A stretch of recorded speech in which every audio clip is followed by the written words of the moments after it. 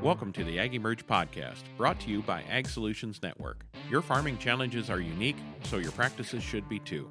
We're here to share emerging ideas, build connections, and provoke conversation. Get ready to improve your soil, your crops, your livestock, and your family's livelihood. I'm your producer, Kim Chase. And I'm your host, Monty Bottens. Thanks for joining us.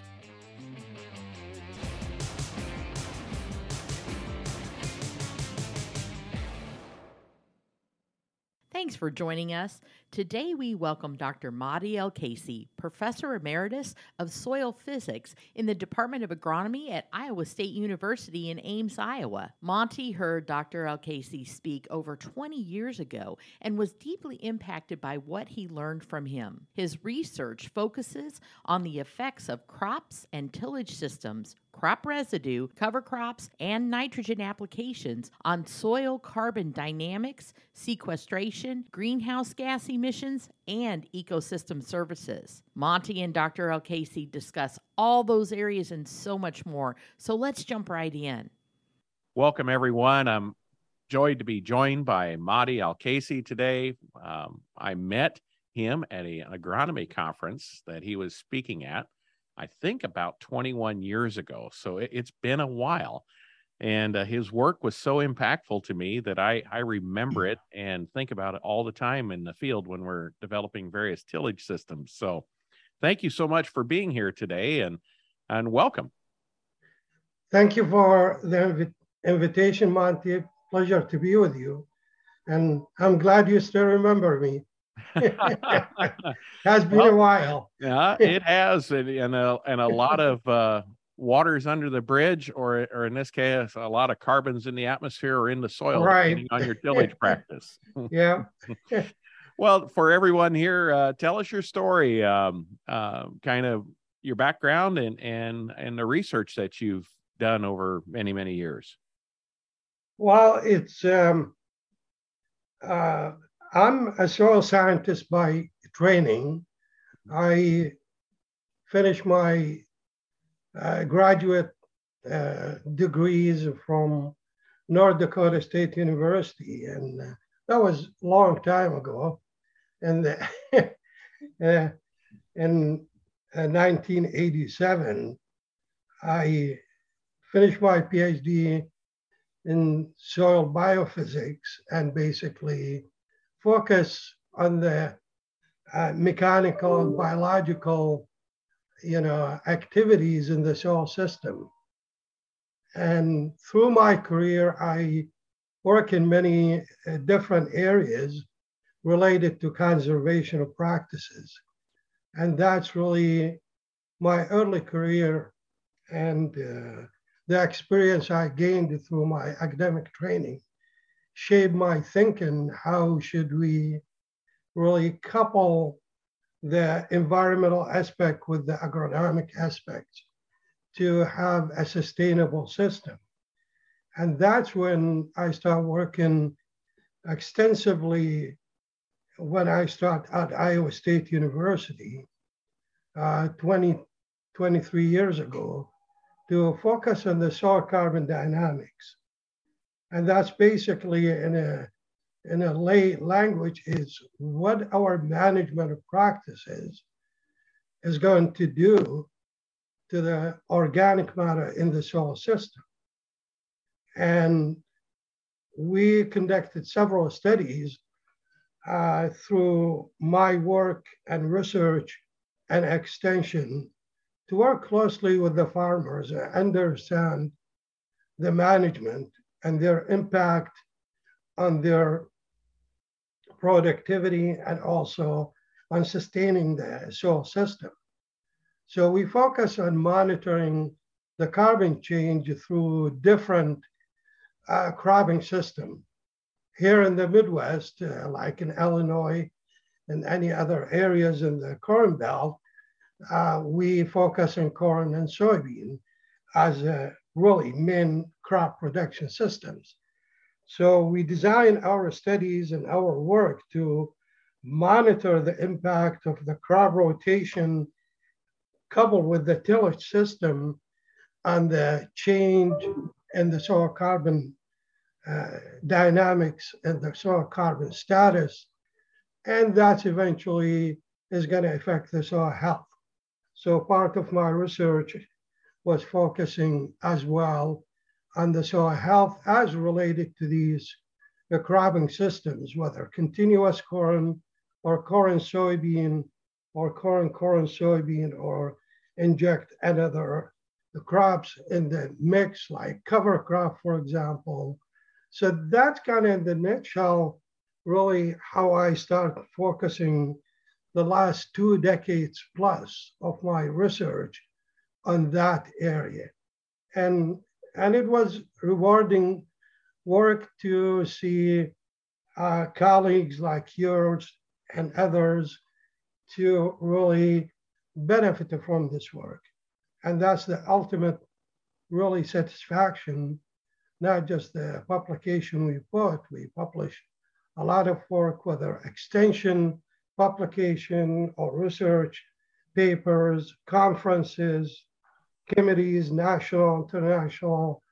I was engaged in over the last few decades with international work in South America, Latin America, and China, and overseas.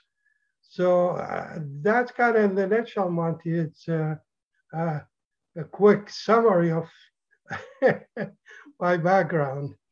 Well, it's hard to summarize 20 plus years in doing what you've done. And I think something else that's good to know is that's why it's so hard to run across system researchers such as yourself, because to get a true understanding of what is going on, it requires such a long period of time to be able to visualize the differences and quantify the differences within, those different systems. Because, if you're looking at, for example, you'd said corn, bean rotation. Well, there's 4 years to get through one rotation.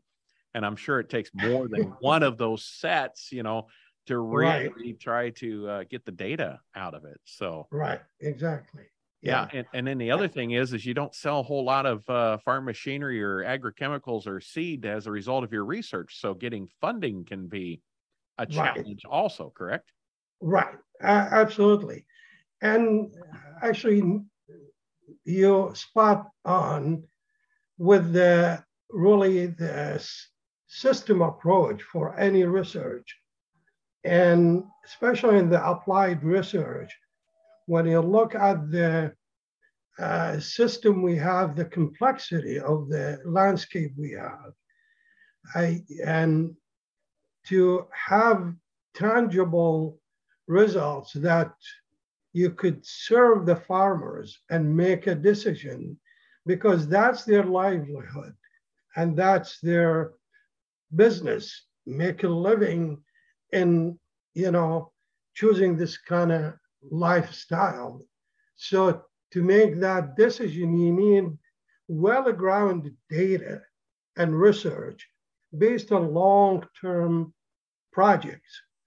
And I'm glad you mentioned that, because the research we did, and especially in my research group, once I came to Iowa State, it was in early 2000, I established long-term tillage and crop rotation studies, and that's covered the entire states.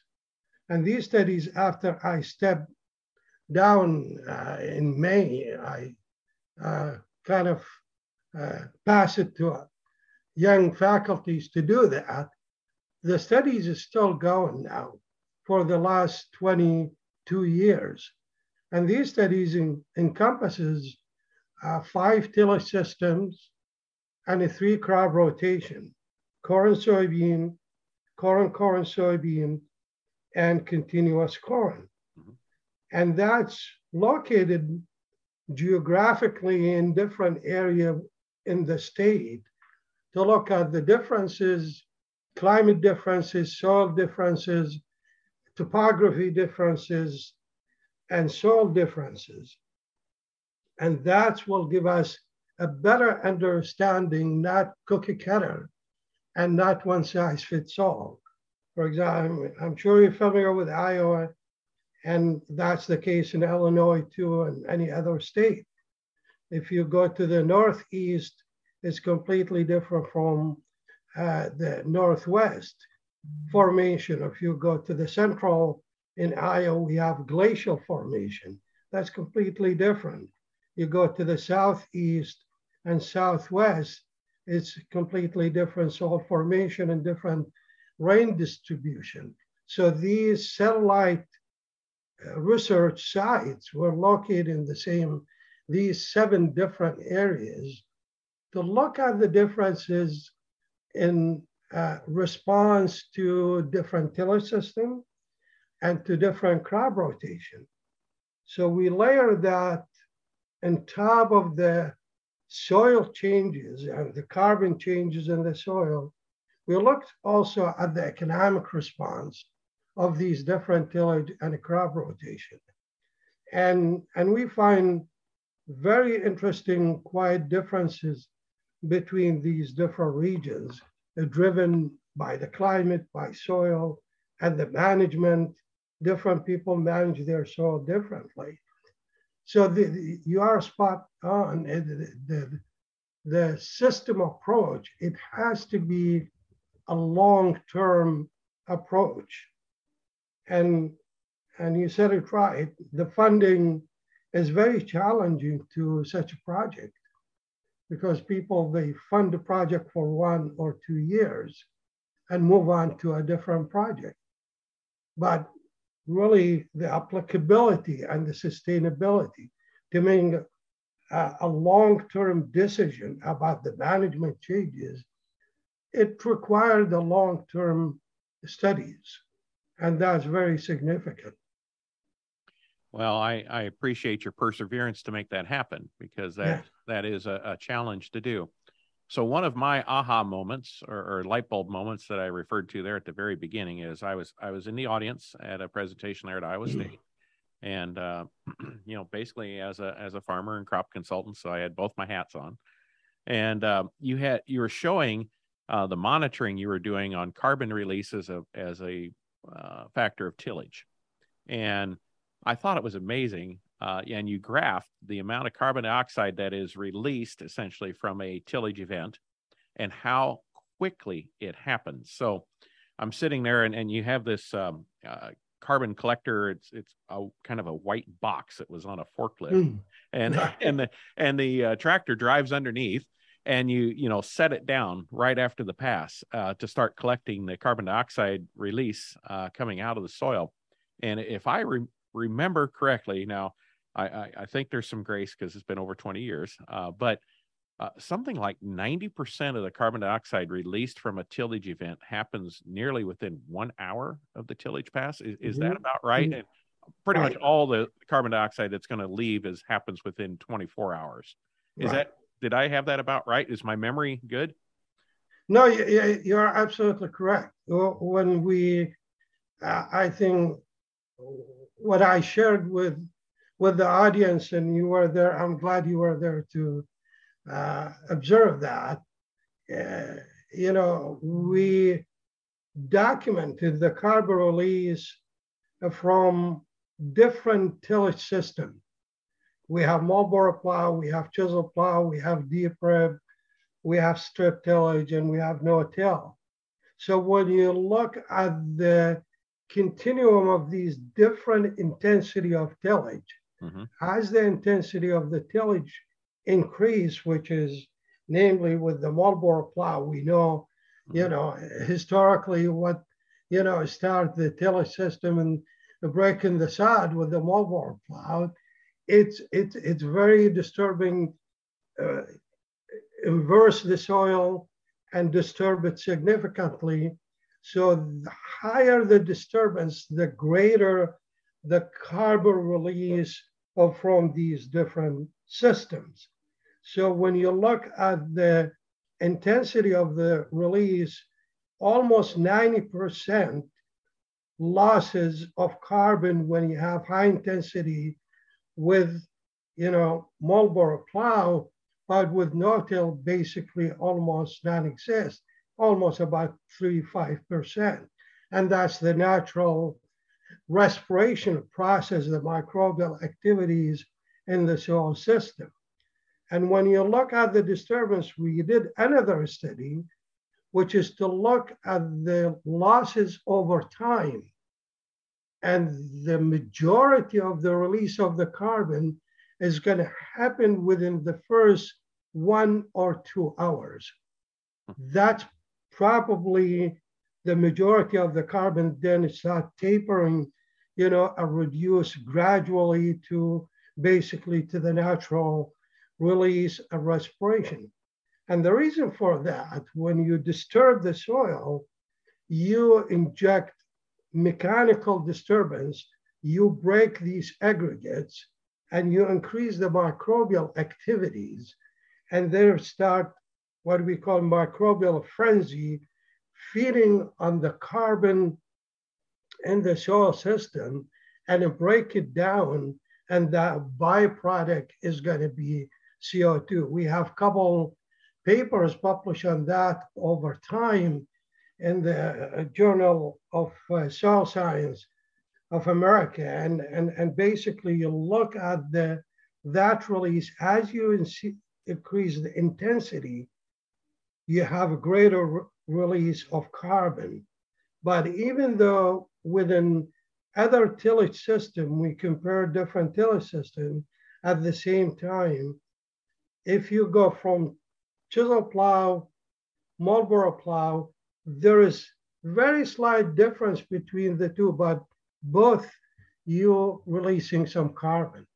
And that's once you disturb the top 6 to 12 inches, really you're going to impact most of the carbon in the soil system, where the majority of the carbon it's really stored. And if you go deep in the soil profile, the carbon concentration is going to decrease as you go deeper in the soil profile, as much of the research have shown that over time.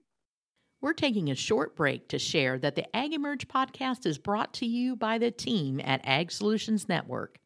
Rooted in innovation, ASN is committed to leaving the land better than we found it, not simply maintaining it. We're here to help you navigate the balancing act of productivity and building a legacy. From practices to products, ASN is more than a new jug.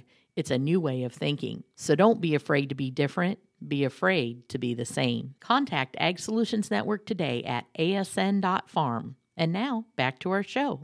So essentially, tillage is injecting oxygen into the soil because we're lifting and we're breaking the aggregates, and right. It's just huge flush of microbial activity right. in a 1 to 2 hour time frame. That is what the mind-blowing part is.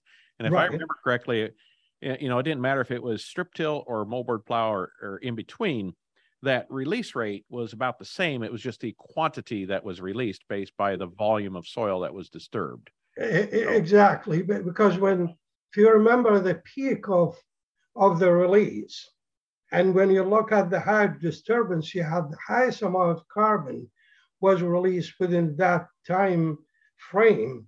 And then after that, basically it's going to reach equilibrium and start tapering off. And just to the natural process of the microbial activities. But, analogy for that, when you do that intensive tillage, is basically just like you're having a fire, and you just pour gas on it. Yeah, exactly. Yeah, just you see that, the burst of, of these different intensities. As the disturbance intensities increase, you will see more carbon release and a break into CO2. So I think it's extraordinarily important for farmers to know how much of an impact they have, how quickly, by doing a tillage event. So right. I think sometimes it's okay to, just run that vertical till machine. You go really fast. It's not going that deep, but you're going in the shallow part that has the most carbon. So, right. Per inch of soil, you have the most carbon to lose. And it's gone. And all those, the other thing that's interesting about it too, is the carbon that you lose is typically, I'm assuming this, and you correct me if I'm wrong, more of the simple carbons, simple Right. saccharides. You're not Right. probably losing the humus portion of it. That's more stable. Right. But what you Right. do is you restrict the ability long term for soil to create humus, because you've gotten rid of the sugars that complex over time to grow into humus. Right. So you may not see this effect right away. Right. Your legacy humus can bear the load, but over a 20-year time frame, you don't have any of the carbons to replace the humus that is eventually degraded on a 50-year half-life. Is that another reason for the length of the trial, to evaluate the quality of the carbon within the different systems?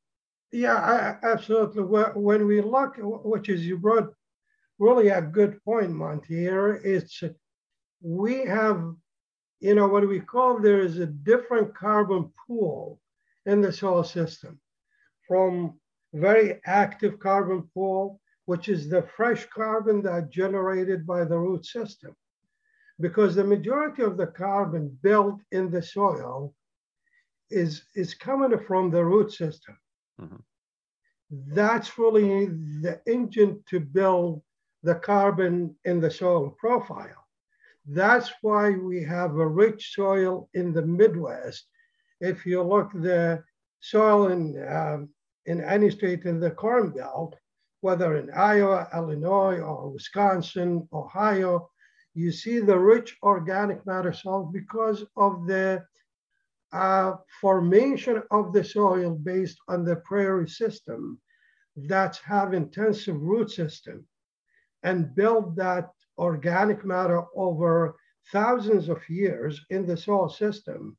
And that's stabilized because less disturbance, there is, more natural system, so very stable system.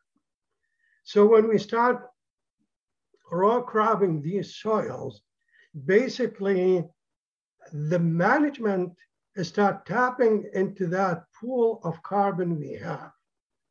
The more stable carbon pool built over thousands of years. So when you have the growing season, you have your corn or soybean are rotating, most of the fresh carbon built in the top 6 to 12 inches, that generated through the root system organic compounds released from the root system built into the soil. That part of the carbon, what we call it is active carbon pool. So once you disturb the soil, that's the first part is going to be more vulnerable to any disturbance, to any mechanical disturbance, oxidation, microbial feeding on that carbon. So you add to it that tillage. It doesn't matter how you travel on the field, whether you travel 4 miles an hour or 10 miles an hour. You're going to damage that aggregate. You're going to break down that structure. You're going to release all this carbon, which is very sensitive to temperature, moisture, and microbial activities. That's when you start losing most of the carbon. So if we do that year after year, we are not adding anything to the bank. Just like you have a bank account and you keep drawing from that bank account, you are not adding any significant amount to it to keep that saving.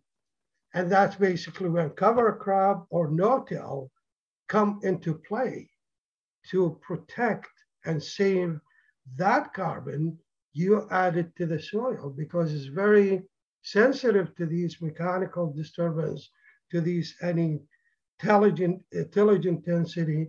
It doesn't matter whether disc or chisel plow or moldboard plow or deep red, you're going to lose carbon of these disturbance. You are absolutely right.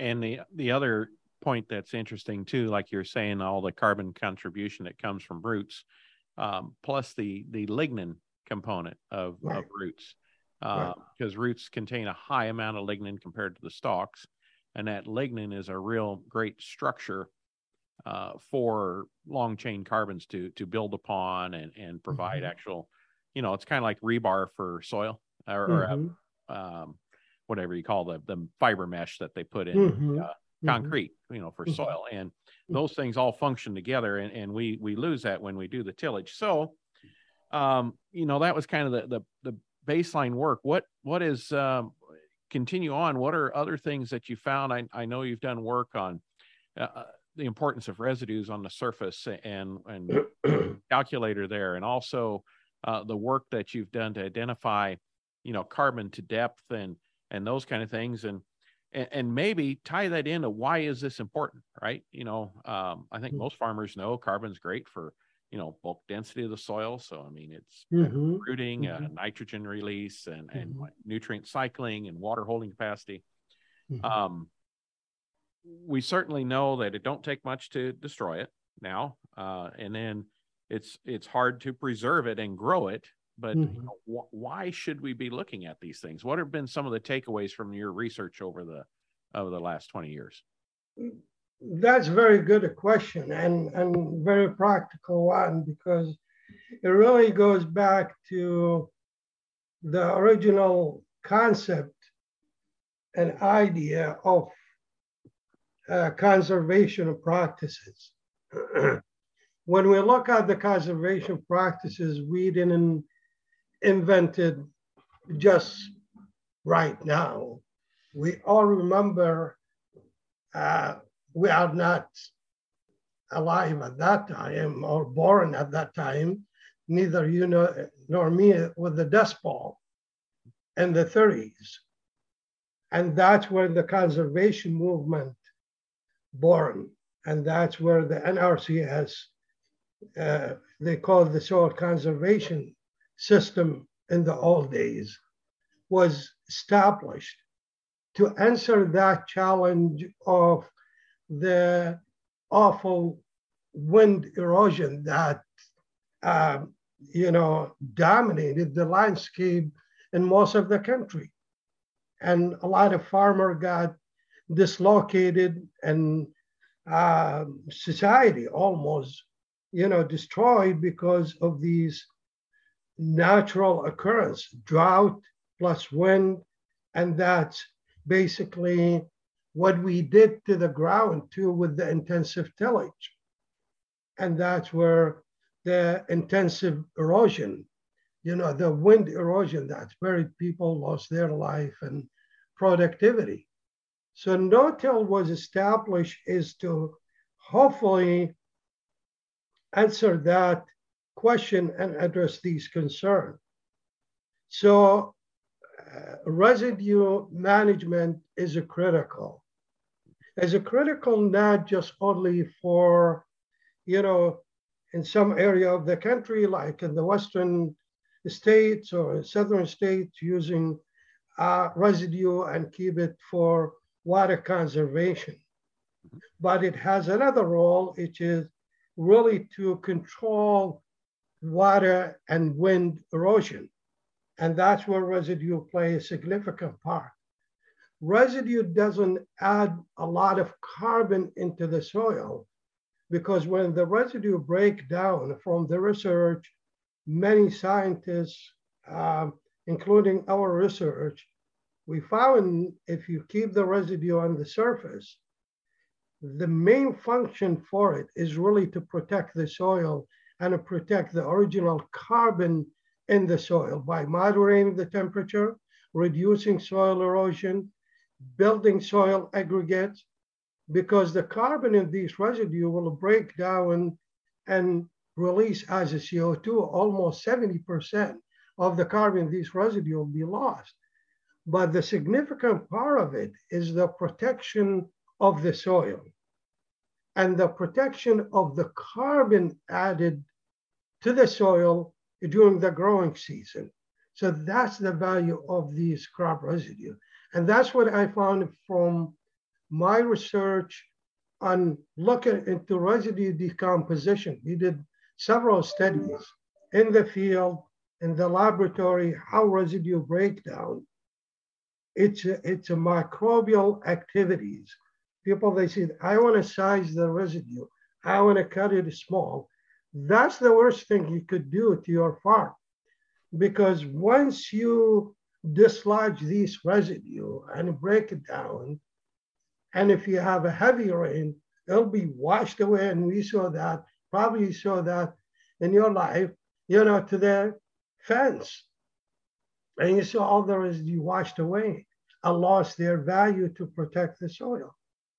So that's when we developed what we call the residue calculator. It's basically, really, it's a very common sense approach.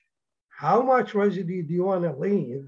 And that helped the farmers to go and factor in what kind of soil you have, what kind of crop you have, what kind of tillage you're going to use.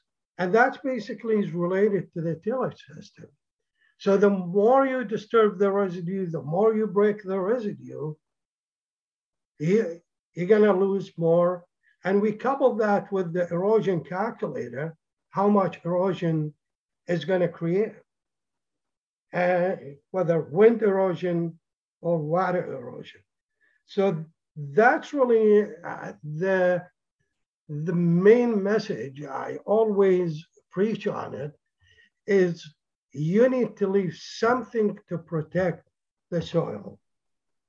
That's critical. It's just like you cannot sleep outside naked.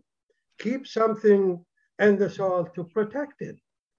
We need to, be generous, and we need to be thoughtful how to store the soil, because that's the only source we have. And if we don't have a good foundation for our agriculture, which is the soil, we don't have productive soil. And there's examples everywhere in the world, because their soil is not as productive as the soil we have and the harsh condition they have.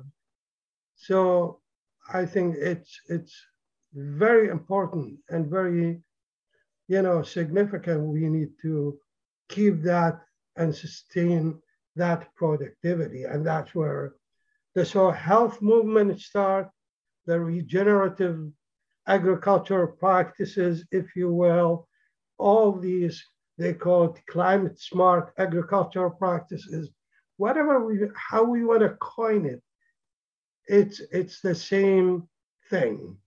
It's how we protect the soil and how we manage it responsibly to protect this to be productive for the future generation. So to summarize that real quick, Dr. Al-Kaissie, don't care, just don't till. So yeah. You don't care what you call it, just quit tilling. Yeah. So there is a tremendous amount to unpack in there, and I'm trying to think of where to best start. You mentioned all the, we have a lot of people we get to work with in the West, so both in the Great Plains and California. Sure. And one other thing that's great about residues on the soil surface is UV protection, because UV will break down organic carbons in the soil and just basically burn it out of the soil. It's pretty amazing when you get out west, really far to do that. So that's a great thing. But there's a couple myths. First off, a lot of people that grow a big biomass crop, they think they have to work that into the soil in order to get the carbon into the soil. So, you till it in, right? Mm-hmm. Have you run across that several times? Yeah. So what are you gaining from incorporating it versus what are you losing from the tillage pass? It's always a negative, isn't it? Or you'd have to have a huge above ground biomass to come out ahead on adding carbon to your soil by working in the residues, wouldn't you? Working, biomass into the soil system, I don't think will it create more carbon input into the soil. We did a couple of studies and looked into residue breakdown in the field, and these published actually in a couple journals, in the Soil Science Journal of America and Agronomy Journal. And what we found, we want to look into, BT versus non-BT. And people, they complaining that BT doesn't break down easily. So we did this study. We did actually residue. We put them in mesh bag, leave them in the field. And similarly, we did the same study in the laboratory to under control environment. And what we found in the nutshell, that regardless of the tillage system, the rate of decomposition, which means how fast the residue break down, it doesn't affected by tillage at all. If you keep them in the soil surface, like in no-till, for example, or if you do chisel plow or deep rem, the breakdown of the residue exactly the same. So hold it now. Wait a minute. There's lots of tillage equipment sold to break down those BT residues. Right. And that's where I published these actual studies, and I put several articles in the Wallace's Farmer and others, and I got some feedback and calls. You were using the wrong piece of equipment. Right, exactly. So you're using the wrong piece of equipment, or that I can't believe that, and but that's what we did for 3 years. This study is not one season. We did it actually. One of the study was sponsored by the Iowa Soybean Association, and we released that study just a few years ago. We published the finding, and we did it in the laboratory to check ourselves under control environment. And we buried these mesh bag actually, down deep in the soil profile, and we retrieve them every 3 months. And we take them to the lab, clean them, and run carbon loss on them, how much carbon was lost from the residue. So the point is, using the tillage as an excuse to break the residue.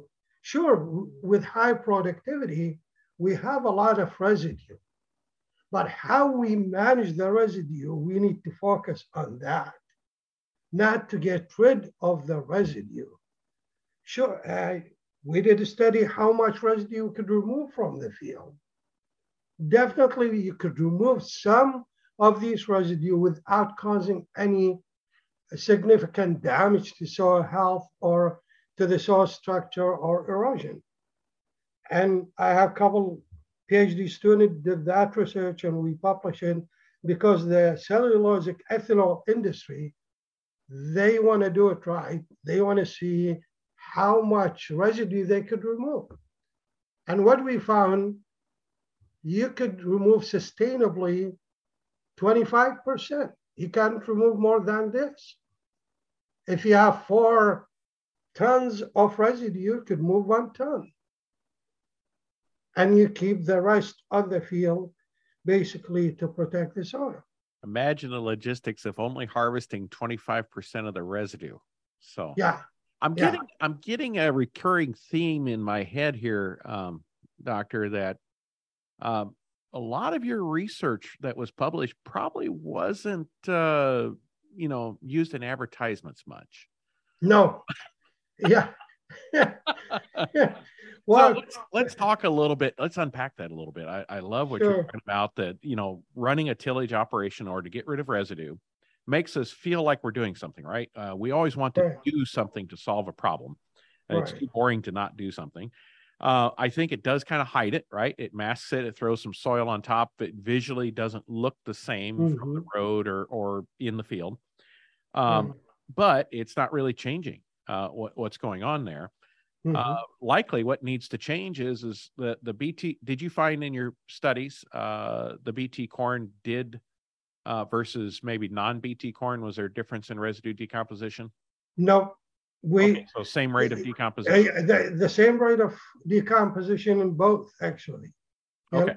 Very good. I Yeah. just know from some dairy silage samples I've done, you'll get a little Right. less lignin content in the isoline than Right. you do in the BT counterpart. So I didn't know if Right. it was. So it's just a matter of our yields have increased. Therefore, we've created more biomass in the field. That's why residues, Right. degrading at the same speed. And that's basically because it was genetically modified to resist the European corn borer. And that's basically by changing the composition of the protein in the stalks to kill these insects.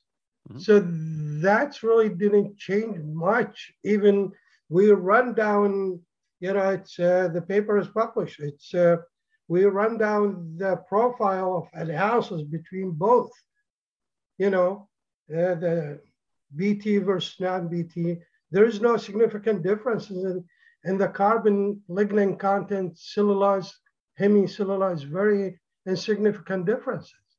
What about when we get into all these different chopping heads that are available today, where they're trying to size the residue smaller to create more surface area?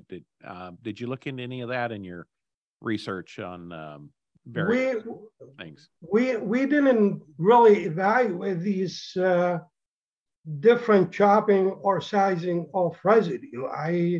I assume it's going to make probably the operation less complex, and probably is going to make it a lot easier to navigate. And instead of having long stocks of residue, you chop it into small. But if you go to the fundamental decomposition process, chopping the residue, it never have any difference on the decomposition rate.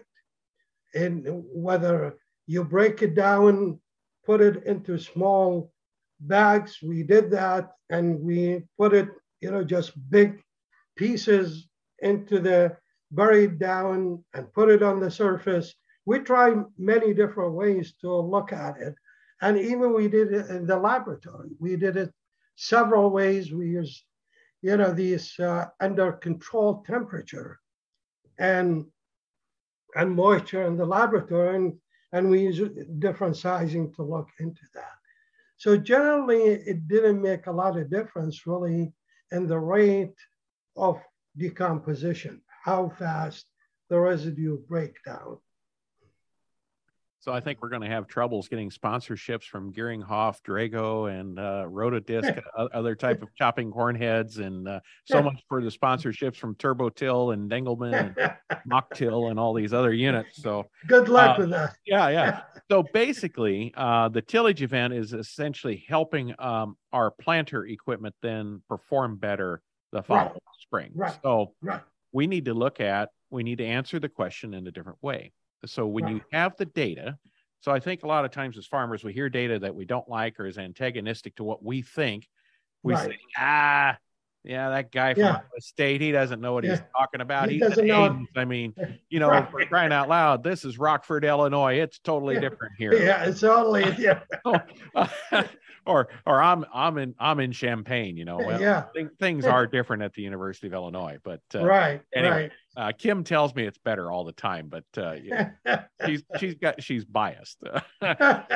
So what we really need to look at to make no-till successful is we need to look at, like you said, the cover crops. That's a new tool, really, that we're working with in the last 10 years, and all of the amazing technologies that have come out in the last 10 years for planters to equip them to respond to a more variable soil condition. That's the direction we need to be aiming at, not at how do I till this better. I think I have that discussion, with a colleague from John Deere. It's, with the tillage division long time ago. I went there and gave a seminar about the work I'm doing.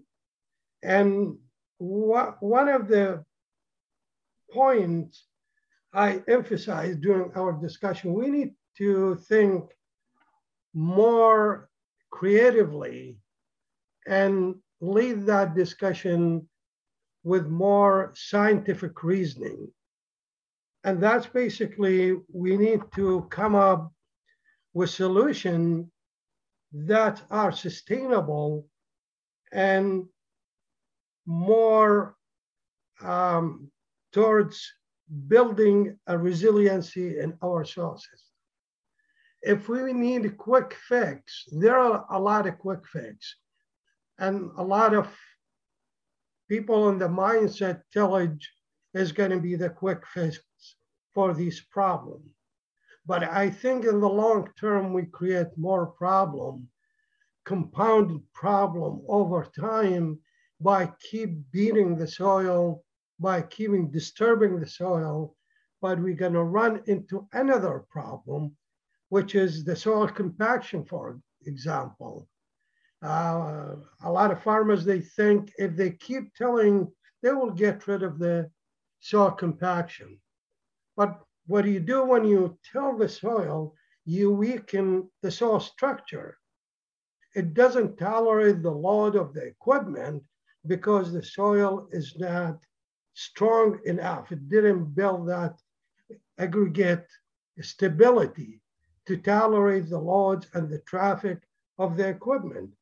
And instead of tilling for compaction, why don't we do traffic control, and move in the soil in the same, fit our equipment to fit our management and our needs on the field. And instead of having fit your equipment to have the fertilizer, the combine, and the tractor the same axle width. So when you travel in the field, you travel in the same area. And that you eliminate the soil compaction spread across the whole field. The same thing with the residue management. Let's think about residue management, not when we're trying to plant. We need to think about it when we start harvesting and fit that with the combine itself management, how we refit our equipment to manage the distribution of these residue equally across the field. In the meantime, when I go and plant, why don't I equip my planter with residue removal to open an area so you have a free area to plant your seeds? So there is a lot of ideas, it's very simple ideas. It's not out of the box, it's not new.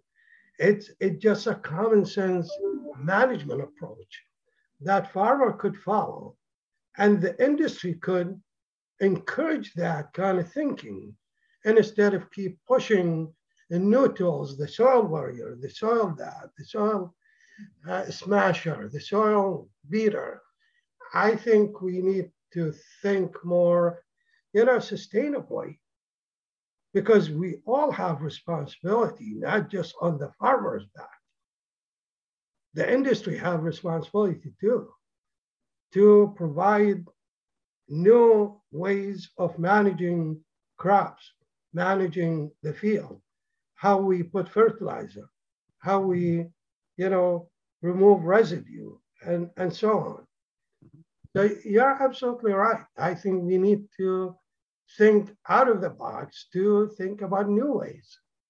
And I think once you're armed with the research, I was armed with the research that you did, that tillage has such a profound impact so quickly, Right. Number one. Right. Number two, the changes in the residue. And I remember the photos of those bags that you're doing. I saw it at another conference, and I found that to be amazing too. Then I knew that, okay, we have to address with no-till and cover crops. We can, there's a tremendous amount of biology and diversity that happens with the cover Right. crops. But we then have to pair like you said, just at the very end there, the nutrition to Right. our style. And I think there's a lot of waste in how we do nutrition. Now, these higher prices are Right. causing us to rethink this. Right. If that's what it takes, great. I'm glad. But Right. everybody we work with, we recommend 0 nutrient application until the seed is planted. And Right. the first nutrition that goes in the field is with the planter. And then Right. the balance of the nutrition is spoon fed throughout that entire growing season, whether it's irrigation in California or Y dropping here in the Corn Belt, foliar feeding, those kind of things, just so that we can target it to those times and not overload the soil microbiome.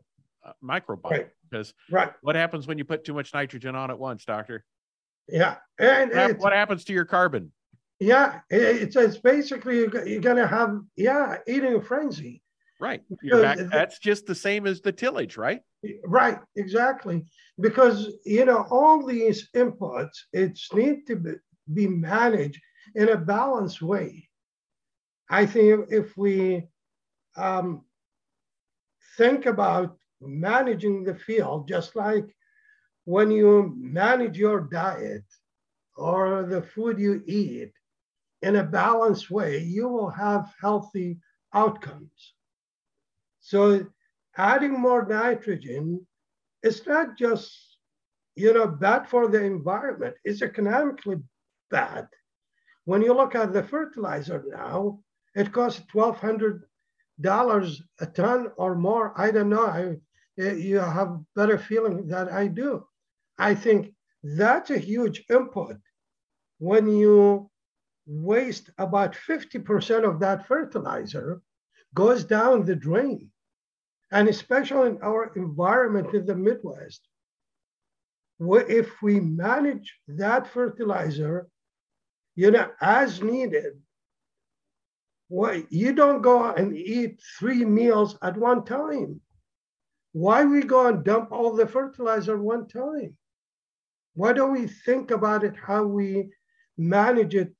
I know, we don't have the luxury of managing the fertilizer, during tasseling or when the corn is, up high.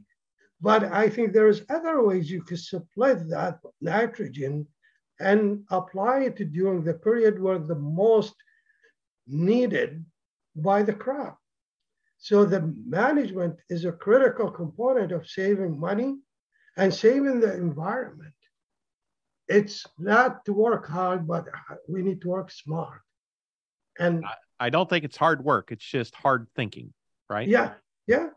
And basically the basic is there.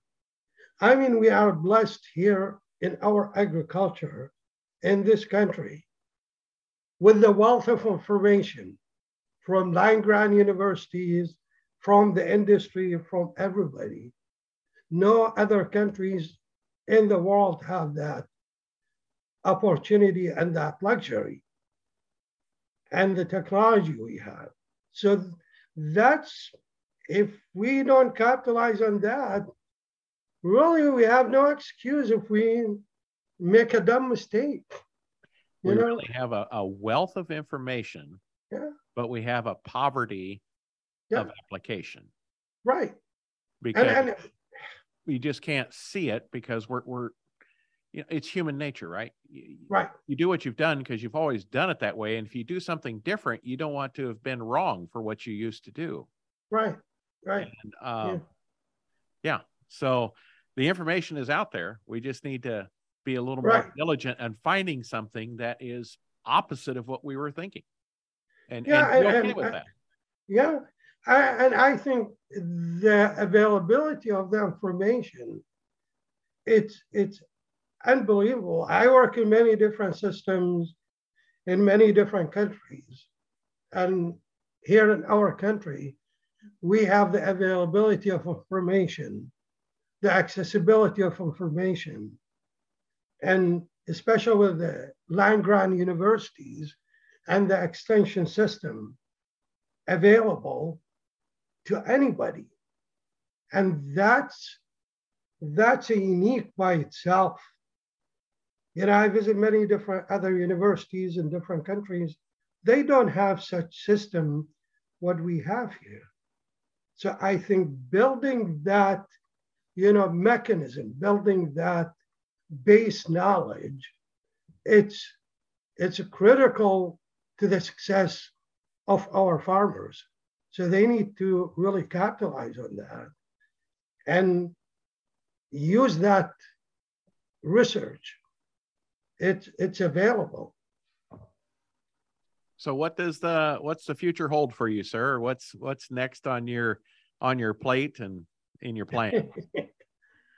Well, I actually decided to retire last year.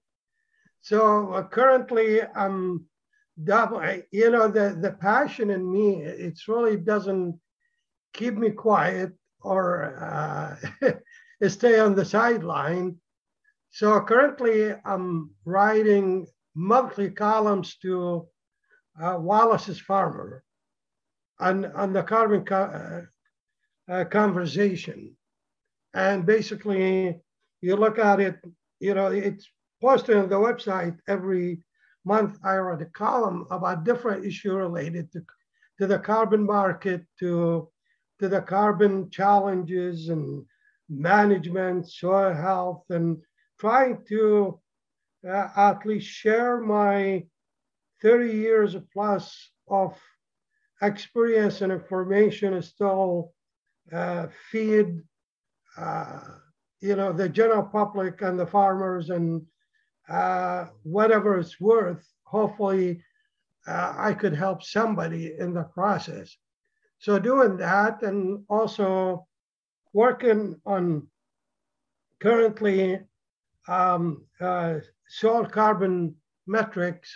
It's an LLC. I provide consultation, provide any advice related to soil health and soil carbon and management approach that could help the industry, could help the farmers and any young farmers who need some help in the process. So it's kind of give me a little more playground, something new to play with it. Yeah. That's great. And anything else we should have visited about during our time together here today that I forgot to bring up? No, I think, Matt, you cover really a wide range of issues, and your excellent questions and brainstorming, trigger a lot of really good information to share with your audience. I think this all help. One thing I leave the audience with, and your audience and people who they have opportunity to listen, is really you're providing great service. And this is a great opportunity to take these advice to heart and really think about the future sustainability of whatever you do as a farmer and as industry too. Think about the big picture. I think we have a responsibility as a scientist, as practitioners, as educators, whatever we call ourselves, collectively to provide the best information we have. And we have only one planet, and we have a lot of challenges. We need to keep the farmers, afloat. We need to keep them sustained, and that's their livelihood. So the more we be creative and sharing our ideas and experiences will be a great deal. Soil health is a critical issue for the sustainability of the farm, not just only for productivity and the environment, but eventually is really for human health too. Yeah. And it's I thank you so much for all the work that you've done, your persistence and perseverance, through many, many years. And you were certainly investigating soil health before soil health was cool, or before soil health was even a word. I think even before maybe soil quality was a word. I mean, 30 years, it's it's had many different names, right? But right. always been the same. How do we treat our soil the best that we can? Right. To be able to provide for future generations. So absolutely, yeah. And I want to thank you, Matt, for this opportunity. It's It's a great opportunity, pleasure to reconnect again. And please feel free if you need anything in the future. Yeah. Well, I appreciate that. And we'll share the website and how to connect with that residue calculator and your other resources. And, Sure. and we'll try to do maybe a little dive on those papers that I was referring to, and we'll put a Sure. couple links in there. That would be, I think, handy for those who want to go a little bit deeper. So absolutely. Thank you so much. Have a wonderful day. You too, Monty. Thank you. Appreciate it.